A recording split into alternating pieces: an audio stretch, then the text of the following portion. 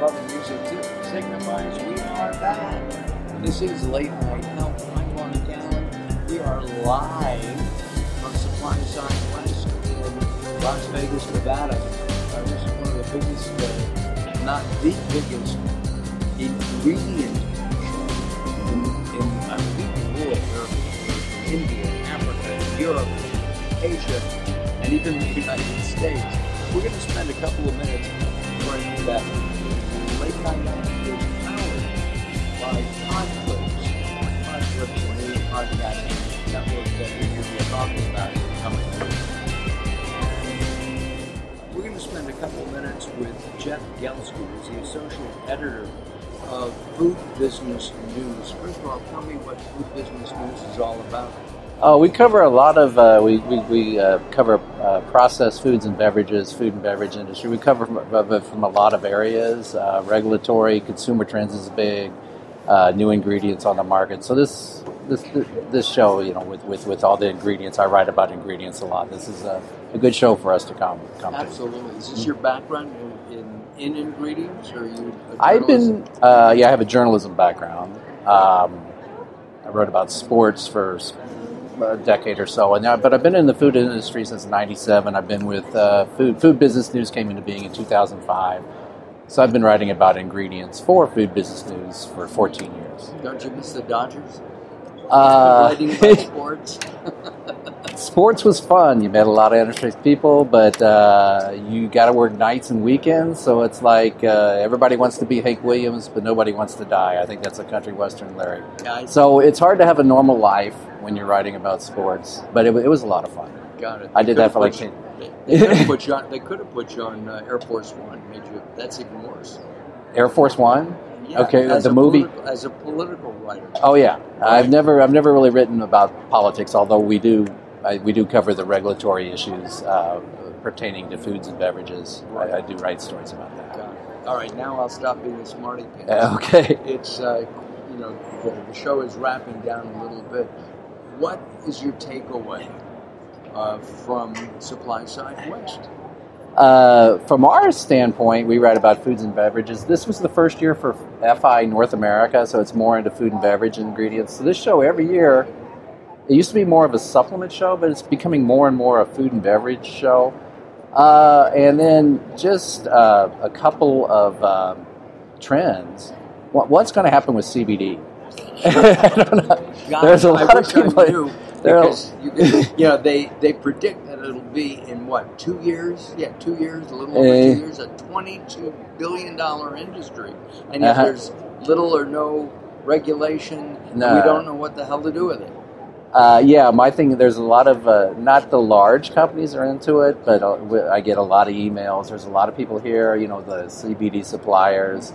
I think the big food and beverage companies are going to wait and see what happens with what the FDA says you can do with CBD. But there's so many CBD beverages out there already. I don't know how they're going to come in and tell them, no, you can't do that. I think the only thing the FDA is coming down on is if you make a disease claim in a supplement or a beverage, you can't do that. And they have come down on a few companies. I have a favorite little Italian deli. All right, they make a lot of stuff right there. It's really good stuff. And then I always grab something I shouldn't, which is a soda. Right? And one of the beverages I looked at, I didn't take it because the flavor wasn't. I could tell the flavor wouldn't be right. Yeah. But it was soda pop with CBD. Yeah. And there was a note. You had to be 21 to buy it. Okay. Right? Yeah, that would make sense. It does. Yeah. But I don't remember how much was in it, but they're putting it in everything. Yeah. Right? Yeah. It's almost scary. Yeah, if they find out that something's wrong with it. Because from what I can tell, you couldn't grow hemp in before the Farm Bill that was signed into law last December. And you hear they've been growing it for years, but now it's legal. Yeah, now it's legal. And then as far as like the health benefits, the anti-inflammatory, the relaxation, it's all like anecdotal evidence because they haven't been able to do large-scale scientific studies on it. So I just had a talk with somebody, was talking to at a booth, and the guy was saying how great it was for he has two 13-year-old dogs, and taking CBD, they are able to run up the stairs again. Right. So he says it works in his dogs. So, yeah, but that's anecdotal. Yeah. So, any thoughts on where CBD is going to go in terms of food and beverage? I talked to somebody who has developed a CBD that can go into drinks and beverages and foods and everything else. I think the big companies are waiting for the FDA regulations, which are supposed to come out this fall. And that's 7 months away, 10 months away. No, I mean like now. Yeah, oh, okay. But who knows when it'll come out. But I've heard that they're already doing R&D, formulation stuff with it. So I think when the regulations come out, the big company, I'm just guessing here, Coke, Pepsi, might come out with, you might see CBD in some energy beverages. It might just the floodgates might open when that happens. But why? I mean, because people want it. I mean, they say it helps with their anxiety, like if you're relying on a plane or. I don't know. At this show, I got an email saying that the old Pittsburgh Steeler Franco Harris was here promoting CBD, because that would make sense for older athletes who have trouble with bone and joint issues. About sports again. Yeah. So I remember Franco Harris. Yeah. But I have never. I don't think I've ever tried it. No, I have tried it at this show. But I have one story. I was after a show. They were passing around gummy bears at a dinner, and I thought it had CBD in it, and I took one. But the next day, I found out it wasn't CBD, so I had some THC. But did you have a?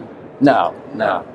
So, I've told this story. I was in someplace, and it was late at night, about 10 o'clock at night, and there's a plate of brownies there, and I'd had a very early dinner, and I kept looking at them. They said, "Have one." It was the worst thing I ever tasted. It was a cannabis brownie. It didn't affect me. I waited a couple hours because I didn't want to drive with it. But my point is that it doesn't. It didn't taste good. It didn't taste good. I think she grew it in her backyard and dried it and put it into the brownies. But there's got to be a reason for it. In other words, you want to get high, okay, I understand. Yeah, that would be THC. Right, yeah. That would be THC. If you have pain, if you're suffering and dying of cancer, I don't see any reason why somebody shouldn't be able to eat it, take a pill, smoke it. Yeah, right? Medical marijuana. I think our business is located in Missouri, and I think medical marijuana is going to be legalized in Missouri. I think they've already said it's going to happen, but it hasn't happened yet. But yeah, not recreational use. No. What about CBD? I don't know what our state regulations are. I know everybody's waiting for the federal. I know I'm in Kansas City, and there's CBD shops all over the place. Which I little don't stores. Understand because they can't. I'm from California, and I don't know how they can't collect money supposedly on credit cards. I mean, it's just, there's all kinds of different things with it. And I'm all for it. I think that, people want it, as long as it, in my opinion, is a supplement and doesn't get controlled by the FDA and Big Pharma. That's what scares me. Oh, you mean like by control, you mean Big Pharma, it turns into a moneymaker for Big Pharma? Right. Okay. I hadn't thought about that. I mean, what do you think? I think right now it's just the smaller companies doing it, but it could, Big Pharma could definitely latch on to it, yeah. Last minute thoughts about food business news? I mean...